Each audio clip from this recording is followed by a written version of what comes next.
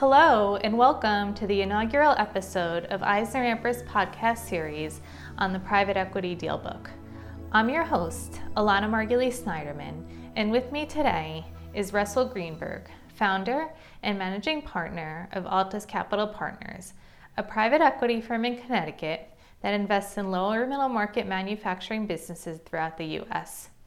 Prior to forming Altus Capital Partners, Russell started his first private equity firm in 1997 called Max Capital Partners, which also focused on investing in industrial businesses.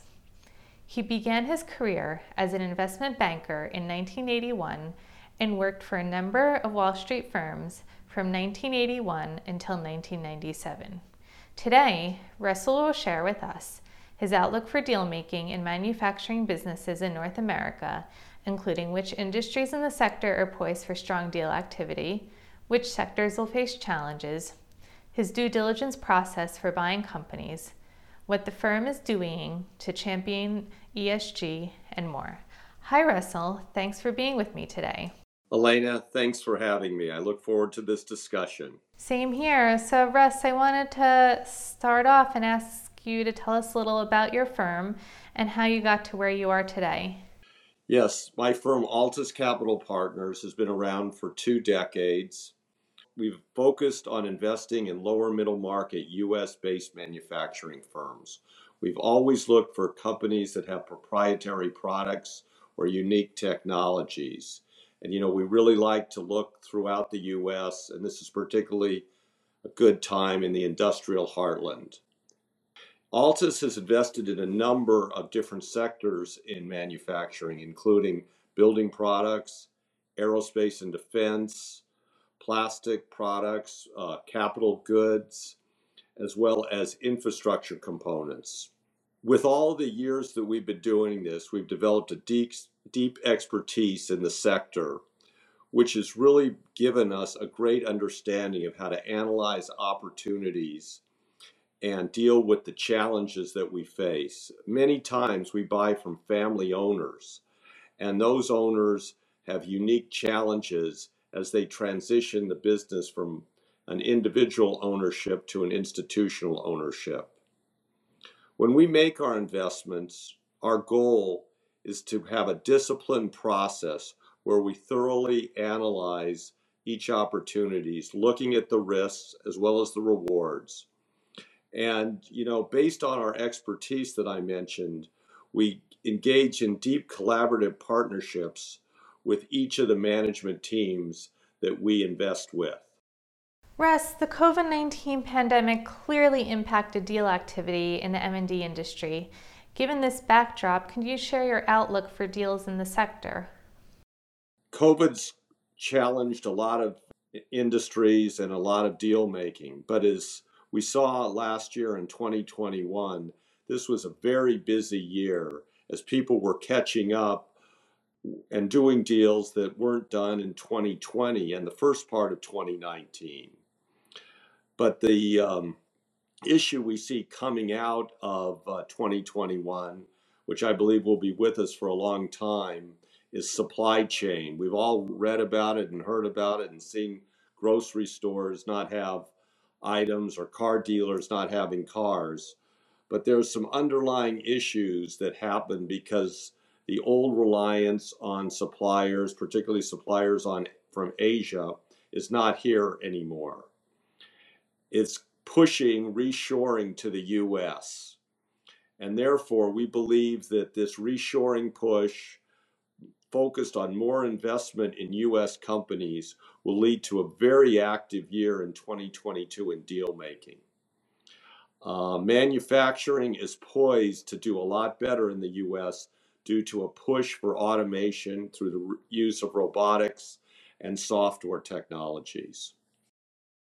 And Russ, that segues nicely into the next question I had for you is what areas in the M&D sub-industries do you see the greatest opportunity for deals and why? Okay, it's a really good question. We're seeing, and we have specific interest in building products, infrastructure components, which could be a broad range of things, as well as businesses that are investing in automation. We like capital goods, and many of these capital goods providers have really embraced automation. And going back to my first point on housing, we see the shortages, we see the much higher prices, approximately 20% growth in home prices over the last 24 months. And therefore, those are the areas we're really focused on. And Russ, on the other hand, what are some of the challenges you anticipate for deal making this year and why? I think one of the biggest challenges has been the large increase in valuations, particularly over the last 6 to 9 months, as investors, private equity buyers, corporate buyers have a lot of capital. Interest rates are still low, even though they'll go up a little this year. So these are expensive deals, much more than they were pre-pandemic. And then we're faced with challenges in diligence. Things take longer. And the cost of debt will become more expensive this year. No one knows how much more expensive, so that will be a challenge. Russ, you just touched briefly on diligence, so I think this would be a great opportunity for you to discuss your due diligence process for acquiring M&D companies and how, if at all, has it evolved the last couple of years since COVID-19? Our diligence practice has not materially changed since COVID began. We've always been very thorough in our review of businesses. But it's important to understand, due to COVID and the pandemic, that drivers for revenue and costs have really changed. Where pre-pandemic you had a pretty good idea of input costs and demands, now either a business may do much better due to COVID or other businesses been very hurt for COVID. So we have to really try to understand what is just a COVID bump or a COVID harm. So that's given a whole nother level of business forecasting in due diligence. And then it's also interesting to note, Elena, that service providers, the accounting firms, the law firms, the environmental firms are all so busy because of the large number of deals that are out there now trying to be done that it takes more time to complete due diligence. And Russ, as a follow-up, how could M&D companies best prepare to sell to a PE firm? The way to prepare is really get your files in order, really have your diligence materials available, understand and break down where revenues have come from, and even more importantly, really break down the cost of goods and what that means for margins.